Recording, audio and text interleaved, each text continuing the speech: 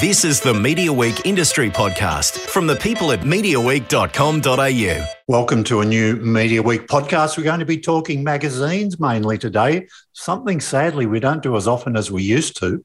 But joining me from News Corporation is Kerry McCallum. Now, a lot of people would know Kerry as a former editor of Delicious, but she's got a bigger role these days. She's called the Editorial Director, Premium Food and Travel. Now, Kerry, help me out here. Is it Prestige then? Well, I do cross the Prestige network on a few of my brands. So Delicious and Travel and Luxury are part of the Prestige network. So I do work closely with the Prestige team on those brands. And Escape is part of the Metro Masthead network. So I sort of sit everywhere with everyone, I guess. Yeah.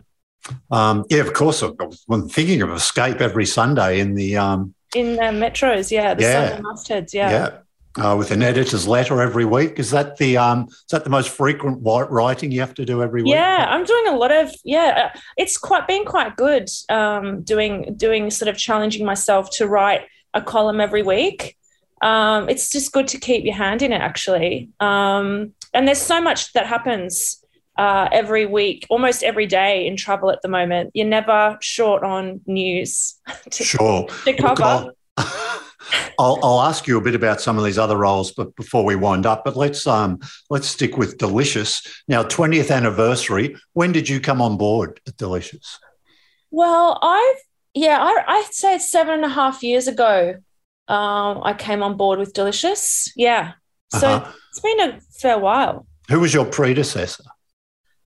Well, Trudy Jenkins was in my role, but they didn't fill the editor-in-chief role when she left, I don't believe. So, and it was in that period of where News Corp was trying for some time to finalise buying Delicious outright from the ABC. So it was a bit of a transition period. That when I kind of came onto the brand. So I was fortunate. Pretty quickly after I started, News Corp finalised that buyout and owning it outright, and then there was a lot of work done on building out and growing the brand from there on in. Am I right in thinking, was Trudy a founding editor? I think Neil Whitaker was. Oh, okay. Neil Whitaker. Right. And then I think I think Trudy, he may have handed the baton to Trudy. I can't remember the time frame or anything, but I think that Neil started it and then Trudy took over. And I still see Trudy a fair bit out and about, still around to this day. So, and I see Neil too. I mean, I chat to Neil. So it's, a great group of people that have worked on the brand over the years, really. It's a hall of fame. That's what it is, Kerry. Come on. You're in august company there with Neil Whitaker, Trudy Jenkins, and now you. Now, of course, I mentioned magazine, but of course, Delicious is much more than a magazine, isn't it? Yeah, I always get a shock when people say magazine because my mindset is brand. So the magazine's still a really strong or important part or foundation for Delicious, but it's so much larger than a magazine, and we don't think of ourselves as a magazine. We think of ourselves as a large brand and a network, really. But look, it's still a very beautiful experience, the magazine, and it still has a lot of loyal subscribers and a loyal audience. So it's unique in that sense. And I guess it's a key part of the editorial offering, isn't it? I mean, it is. Anything you do in the magazine is pretty important overall, and it'll be also replicated or expanded on other parts of the... Correct. And it gives the brand quite a bit of stretch to have that beautiful, glossy, premium magazine experience. And you're right, it's attractive to clients as kind of a foundation or a linchpin when you're launching a campaign.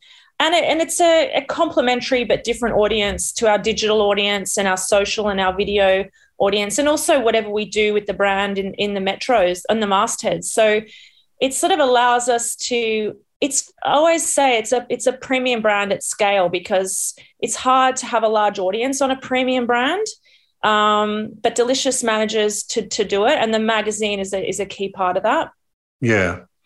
What I'm guessing some of I didn't give any warning on this, but the reach of the audience. How many people do you think engage with Delicious on a month or roughly? I mean, I'm not. Well, you don't have to give me the exact number, but it's really large. I mean, across print, and if you think about the magazine and the digital audience, you're hitting over 1 million, but you've also got an extraordinary social audience of over 1 million, and you've got video. Video views just on social alone are 7 million per month. So, the video network for Delicious is enormous. And, something we jumped on really early in our category 4 or so years ago, that, again, the growth in that video category is leading to, one of the big launches, that we're announcing soon. But it's, and also obviously we have different parts of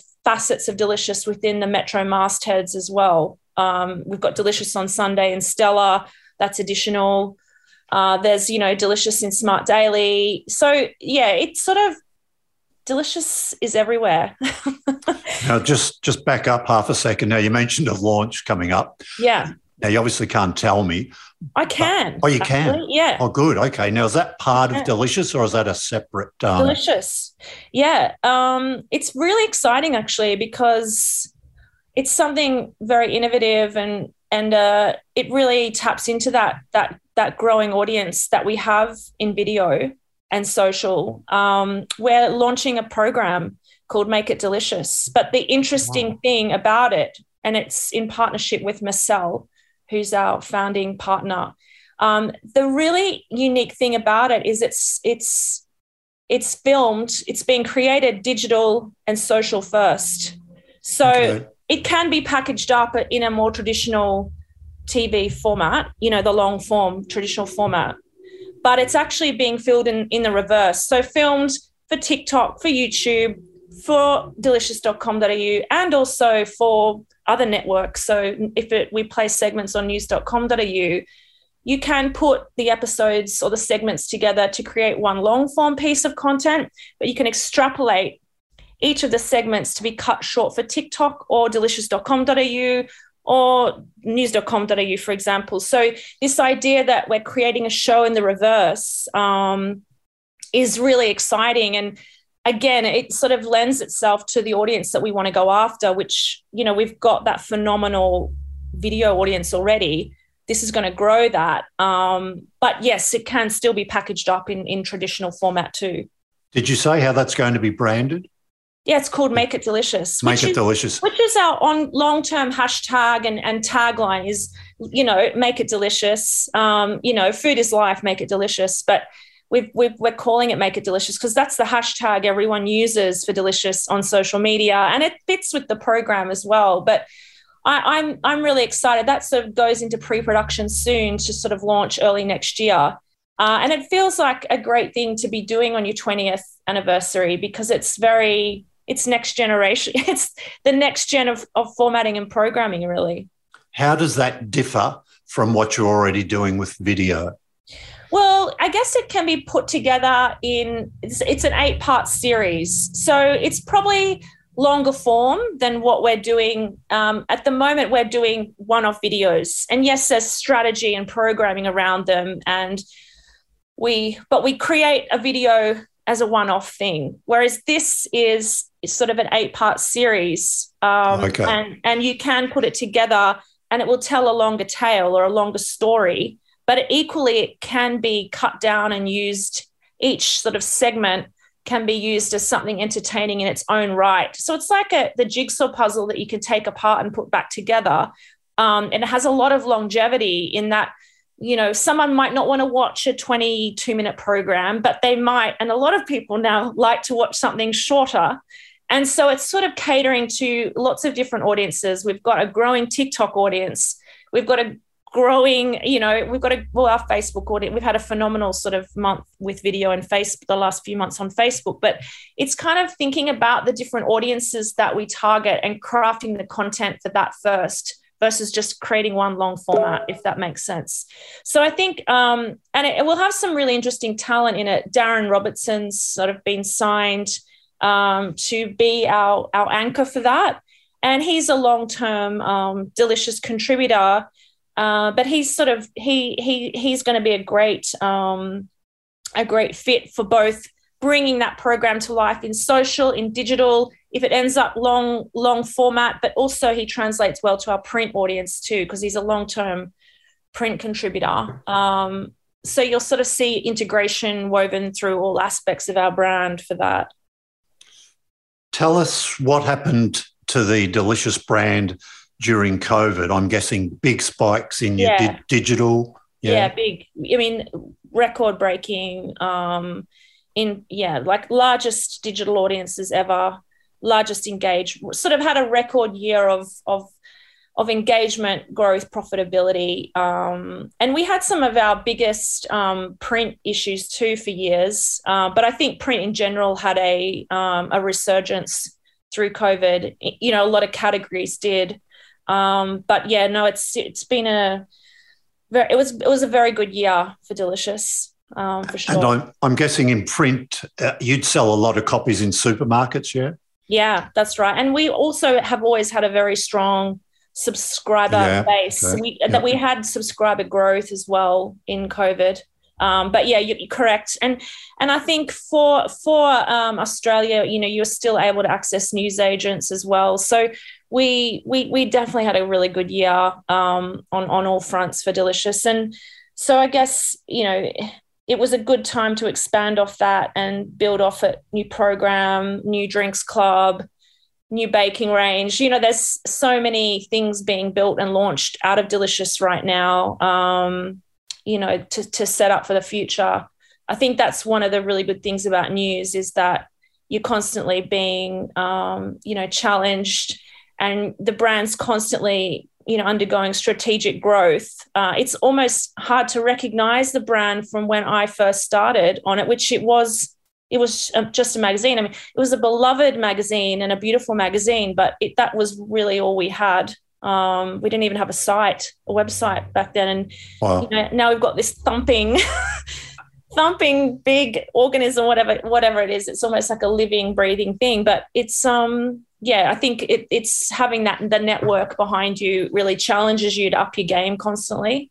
It's good. It's one of the things that's happened, I guess, since you've been at News. They used to have a lot of magazines. They don't have so many, but the ones they've got are very strong because they've protected the brand by diversifying revenue streams, as you've been alluding to, yeah? Yeah, correct. And that's exactly, we don't think as a magazine, we think of, I guess, verticals or content. And I think they've chosen magazines that will be are number one in their category, that have that potential to grow and have tentacles that can grow throughout the network and beyond. So yeah, they're very strategic about that. And now it's about future growth. So that each sort of magazine that does still exist has got a clear space or clear laneway and very, very strategic growth outcomes, I guess. Because you have some great contributors to Delicious, don't you? Restaurateurs around Australia and around the world still, I think, don't you? Yeah, definitely. But it's sort of ironic, isn't it? They were reaching their biggest audiences while a lot of them, their businesses were sort of closed. Yeah, I mean, it's been an incredibly hard time for the restaurant industry. So a lot of people, just started communicating. Well, particularly in the first lockdown, I think we saw people really communicating avidly with their audiences and sharing sides to themselves and their kitchens or their pantries that we'd never seen before. So there was this, and even it was interesting, the expectations around video production really changed as well. It used to be very, it was either cinematic or very highly produced, perfect. And there's been a whole shift now to, mobile first video, live video is where our growth is happening and will continue to happen. And that's really that expectation of the audience, how they view videos really changed as well. They sort of are not looking for that perfectly edited, footage anymore. They're looking for something authentic. I hate to use that word. It's probably really overused, but authentic, engaging, and a bit different, and a glimpse of their favorite personalities that they haven't normally seen before. And a lot of people, those our contributors really flourished at that because they're good at communicating to audiences. So that was interesting to see. But I'm equally happy to see some of them get their restaurants open and be able to get working again.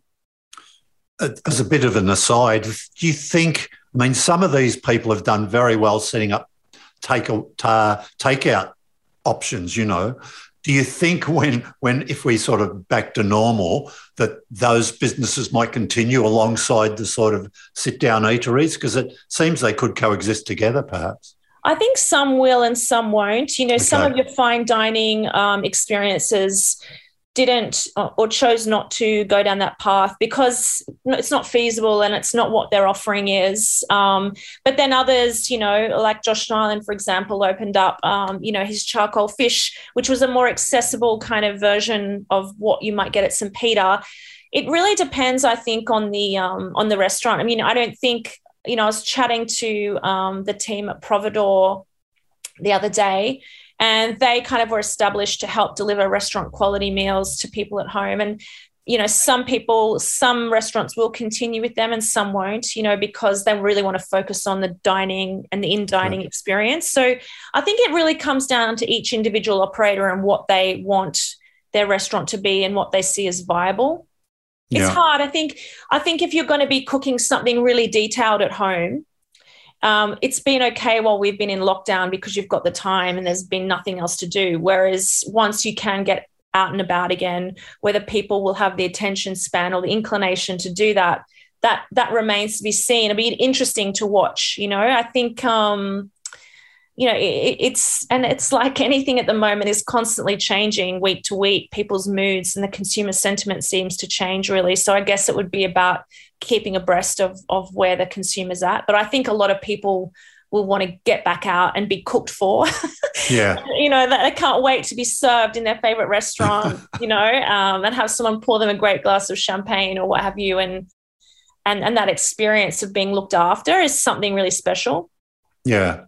Do you think all this has also made people appreciate perhaps a little bit more, not fine dining, but going to a lot of trouble in your own home, making a big deal about an evening? So going out will still be critical, but making an effort at home's also got renewed sort of importance? Totally. And there's that sort of parallel happening where people really miss their favourite restaurants and that incredible experience and that indulgent experience, but equally they've become very avid entertainers again. And almost I'm thinking, I was talking to the Delicious team in our WIP, and we were sort of saying, look, we've got the opportunity with this Christmas. I think last Christmas we had our best ever sort of digital audiences and best in 4-year print audiences. Like, I think we've got another opportunity this Christmas to better that again, because people are looking to make this entertaining in Christmas and summer season more than ever before, because it's become so special and people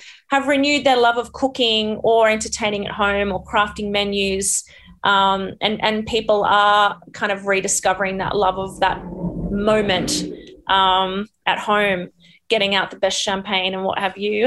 But yeah, I think you're right on both counts there. That love of entertaining has increased and come to the fore again as people really get in touch with their cooking skills or rediscover their love of it because they've had the time. I think I've asked you this before in the past, but I'll do it again. You must get some pretty interesting data about what people are searching for, recipes they're using across the Delicious sort of asset, if you like. Have you seen that change? Yes, and you know what we were talking about this morning is that the number one search term on our site over the weekend was Christmas. So people are preparing their epic Christmas already, which, is kind of extraordinary. But look, yeah, and we also are lucky we tap into the whole Food Network's data. So we're looking at, taste.com.au and the whole network, and you can get a really good glimpse of seasonal trends and what people want as a whole, but also delve down into each brand and the difference between each brand. I mean, the other interesting thing right now, cocktails, anything with gin, margaritas, Aperol spritzers, Wow. People are enjoying that sort of content as they start to get out, and summer, even you see trends in picnic foods because people are picnicking. The October issue cover that had for Delicious that had Ottolenghi's potato and spinach tart, which was a great picnic food, which was fortuitous. We actually didn't plan that around the picnic trend, but that issue did phenomenally well because it was a perfect picnic food, and so you sort of see these trends come and go, and then you see also there are certain recipes that track well year in, year out at different times of the year. Like Christmas, you're always going to have the glazed hams, the pavlovas, the trifles, the gingerbread men. But then you get some seasonal glitches like picnics or Aperol spritz or gin. There's sort of the constants, and then the upstarts that you notice as well. That leads me to ask you, I'll ask you a couple of specific things. You've told me in the past chocolate is always a bit of a buzzword. You can never go too long without something substantial on chocolate. Is that still the case? Totally, yeah. And it's, obviously it rears its head dramatically at Easter. Easter and Christmas are your big kind of occasions in food, but chocolate's popular year round, chocolate anything. And, chocolate cakes, chocolate brownies, chocolate tarts, chocolate cocktails, chocolate espresso martini. Espresso martinis are another interesting one. Like anything with kind of coffee or espresso martini kind of is a bit of a trigger for our audience too. I think they're a reasonably boozy audience. They like a good time. So chocolates are always a winner. And then, there's certain things like that are just always there, like chicken. Right. And so there's that's just not so fun, not as fun as chocolate. But you generally have words or ingredients that will trigger momentum, and then you get things that are a bit of a surprise as well in the mix. Okay. Ottolenghi. Yeah. Is that a bit of a buzzword? Because I know he's just he's definitely probably the most loved recipe writer out there, I'd say. He's ranked number one? Yeah, he we put him on the cover a lot, and he ranks really well online. And it probably he's surpassed Jamie Oliver for us as that talent. And I think he's renowned among cooks because he puts so much effort into his testing of his recipes. And his recipes always have a bit of wow factor, but are not too difficult.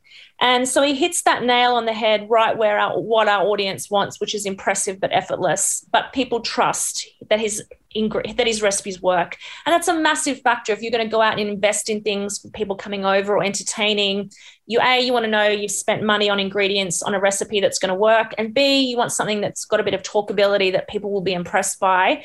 And he kind of really has that zone. He's very popular, Ottolenghi. Yeah. Okay. Now, you mentioned, this is my third question, you mentioned a bit of a boozy crowd, your readership, but some people drank a bit more during COVID. Some people went the other way. And I'm sort of asking about myself in this one. I stopped drinking pretty much during COVID. I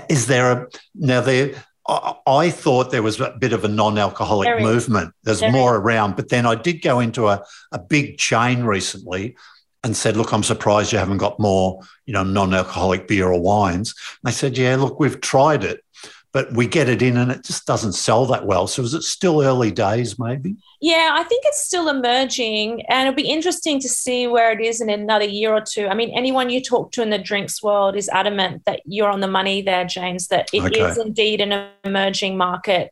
It's growing. And as much as people find that hard to believe, it's definitely growing, but it's still small. But there's there are a raft of new offerings, whether it's, no alcohol beers, spirits, gins, mixes, what have you, that are hitting the market. So, I'm interested personally. I wouldn't, if you had said that to me, I remember doing an interview with the founder of Seedlip, maybe, I don't know, it was like 2 or 3 years ago. And he was kind of the very first boutique premium non-alcoholic spirit. And I just thought, oh, this isn't going to take off. And I was wrong. And so I thought, well, 3 years ago, I wouldn't have believed the growth. So it'll be interesting. I think it is growing, yeah. And it is definitely content that we cover, although, yeah, it's still a small portion of the market and certain parts of the market.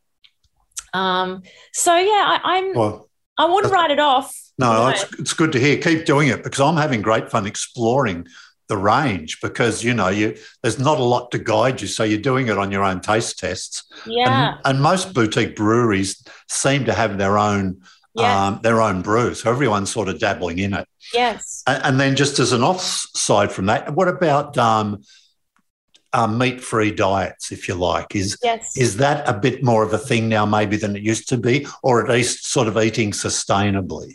Well, do you know what was really interesting in the first lockdown? So, last year, that meat-free trend completely fell off the radar. It was growing and growing and growing astronomically. And then lockdown hit and everyone just went into, it was more about survival mode versus health. And I think a lot of people learned after that first lockdown, well, I think as my GP said, she said, you either became a drunk, a chunk, a monk, or a hunk in COVID, which I just couldn't stop laughing about, because it felt very apt. And a lot of people either drank or ate too much or what have you in that first lockdown. And then the second or third or whatever, fourth lockdown, they thought, no, I need to be healthier here. And so we've seen a huge rebound in that this time round. And after COVID, as people realized, I need to get my health back. The world isn't ending.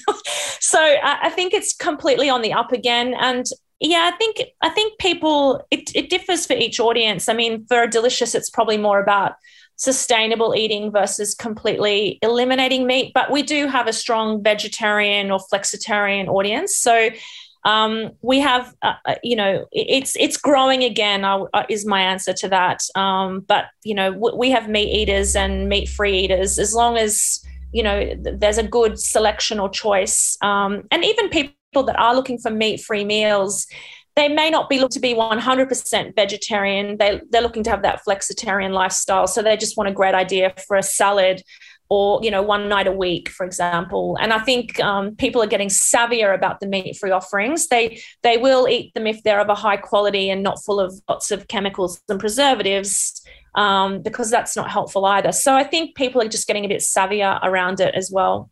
Okay. Now, before I wind up this podcast and get you to talk about some of your other roles, finish us off with Delicious in terms of how we can engage with the brand on different platforms. Well, yeah, obviously we've got our monthly print magazine, and that is celebrating its 20th anniversary in November. We've obviously got delicious.com.au, which, is incredibly healthy and large. And then you've also got all of your social platforms. So you find Delicious on, Instagram, Facebook, YouTube, TikTok, whatever, Pinterest, Twitter, what have you. And then, you'll be able to see the new program, Make It Delicious. That will be more to come on that. That will be coming out early next year. And then you'll Stella. find, Delicious on Sunday and Stella. You'll find Delicious in Smart Daily in the Tuesday metros. May have more to tell you there, but we'll wait and see. Now, if we search for recipes on Taste, that also throws up Delicious. Yeah, options. we all link to each other. You'll find at the bottom of the page there's an internal referral system between all the food sites. Even though we've got quite different audiences, it will serve up, if you like this, here's more on our other associated brands. So I think that's a great system as well. And then obviously we have our MOOCs, or our cookbooks, magazine books that are on sale. We do them bi-monthly. They've been sort of running for quite a few years now as well. Yeah. And then we've obviously got all our video channel, our video network, which is probably what's growing at the greatest rate currently. So you have a YouTube channel? Yes, and TikTok is really. You have videos probably on Instagram. Yeah, Instagram Live, Instagram, Facebook Live. Yeah, so, you can find Delicious pretty much. Do you need a business case for each of these platforms, or do they all just feed back to the sort of mothership? Or you need a business case for certain things. For example, the new program, it needs to be financially viable in how we build that. Or if we're building the new baking range, what's the business case around that? I mean, American Express Delicious Month Out definitely needs a business case. And that's becoming, I guess you've got your kind of your kind of pillars like the Delicious Produce Awards, the American Express Delicious Month Out. Growth of those will require a business case. I mean, American Express Delicious Month Out is actually also growing to Adelaide next year. That'll be 4 states. So that's an extraordinary. So that's committed for next year. Yeah, and I mean that'll be huge. It will be, and I mean, I know you've been before, James, but this year, we moved to Eastern Seaboard, so Sydney, Melbourne, and Brisbane, and we partnered with the metro mastheads in each state, so the Daily Tally, the Courier Mail, and their Sunday, the Herald Sun. And, Amex acquired, something like 75,000 new cardholders. And, we generated, it was around $21 million in spend back into hospitality businesses on those offers. And, if you think about that, that's an extraordinary, powerful event for the second year running, how much that's generating, money going back into the hospitality industry. That's become another huge platform in itself for Delicious. And to be going to Adelaide next year is hugely exciting because they're very foodie wine territory, and they're really keen to participate too with the advertiser there. So that's super, super exciting. So look, I haven't even talked about the cakes yet, James. new baking range launching as well. So what we can buy a cake or you can make a cake? Make cake mixes, baking mixes in partnership with Woolworths. Yeah. Cake mixes, taking advantage of the desire for baking in COVID. We're launching a new baking range with the November birthday issue. How many different varieties? Do you call it a variety? What do you call it? Yes, SKUs. SKUs, flavours. 4 to start, and there's another 4 in production, for early next year. So that range will continue to grow. Are these cupcakes, big cakes? What do you... Cookies and cream cake, chocolate mousse cake, banana golden syrup upside down cake, and I've forgotten the 4th one. Oh my goodness. Well, that's all right. There's too much to do with anyway. Having a mental. You'll need things like eggs and milk and butter. Yeah, minimal but ingredients. It's still quite easy. I mean, some of those things still sounded pretty daunting. And they're not. And that's again coming back to that brand ethos, impressive but effortless. We sort of looked at some of our most popular cakes and how we could transition them fairly easily into cake mixes. And we've done a lot of testing and development. And no, they're surprisingly easy. They look fantastic.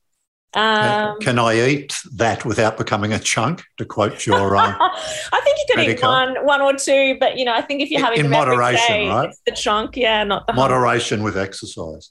All right, look, that's there's so much there to take in. Now, quickly, I want to cover some of your travel and luxury is one of the things that really excites me about your job. Same, really exciting. And even more exciting, it's going to bi-monthly. It's going to 6 issues next year. And that's like phenomenal. When we started this in the middle of the pandemic, and I remember Michael Miller, was very keen for us to get this out, to support the market, show we were really serious about the luxury travel category. And it started as 2 issues, went to 4, now it's 6. It's been smashing budgets. And I mean, what a great, what a great success story in the middle of a pandemic, So this is inserted in the Australian newspaper. Correct. On Fridays? On Fridays. Fridays. On Fridays. And so it also plays into this beautiful network. So you've got obviously the Glossy magazine on the Fridays going bi-monthly. Then you've got Travel and Luxury in the Weekend Australian every weekend, the weekend offering, in the newsprint. And then all of the prestige brands renamed their travel sections Travel and Luxury. So it becomes a true network of luxury travel intenders. Okay. So Delicious, Vogue Living, Vogue.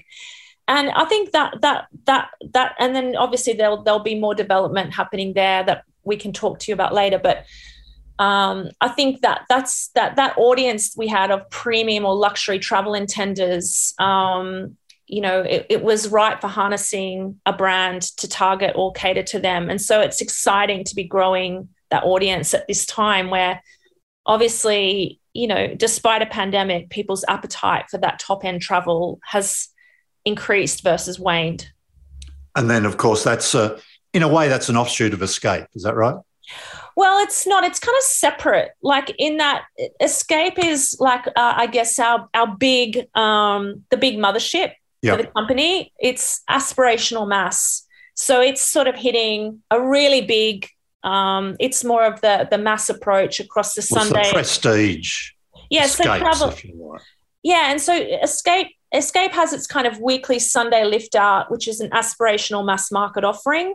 Then it has a Glossy bi-monthly magazine, which is slightly a bit more premium again, but still broad. And then you go into the sort of the luxury tier end of the market. Okay. And that's the Travel and Luxury is our prestige offering. And it's a separate brand altogether. And so, and then you've also got Savvy Escape, which sits in the daily in the smart section for the metros. So you've got this, and news.com.au travel. So you've got a really good kind of cachet of travel brands that really speak to different audiences and have become a true network, a true travel network, which was the objective, I guess, when we, that was Michael's goal for Fee and I 18 months ago, is to really build out this amazing network of products. And we've got, we've got the audience and now we've got the network and we're ready right at the right time, to help bring travel back, really. Okay. Are you any more hands-on editorially with any of those or sort of similar with each? I love getting amongst it. I get as involved as I can. Obviously I've got really good teams across all, everything. But no, yeah, you get it as involved as you can, really. It's a really important and enjoyable part of the process. Okay. That's great. Look, that's fantastic. Thanks for that sort of insight into your world. It's been fascinating. You're always great to chat to because I don't know how you manage your time across all that, but you've obviously found a way to do it. So we might have a separate chat one day about how you manage that, but it's great. And for people who've listened to this, if they're not already engaged with all those different things, there's plenty of there to get stuck into. So look, Kerry McCallum, congratulations on the 20th anniversary. We'll be looking for that. Print's still probably my favourite, so I'll be definitely hands all over that. It's on sale. It's about the 23rd, 21st. Thursday. No, it's Thursday. So what's Thursday? 21st. Yeah, you're right. You're spot on. 21st of October. Spot on. And it'll be out for about a month, but get it quickly because anniversary editions of magazines tend to sell out pretty quickly. I forgot. There's also $60,000 worth of prizes to be won with Club 20. It's an initiative for social, print, digital. Okay. Great experiences to be won for the 20th. I forgot to mention that too. There's another reason to and Qantas drinks. Anyway, we can talk about that. That's another time. All righty. Kerry, thanks so much. Thank you, James.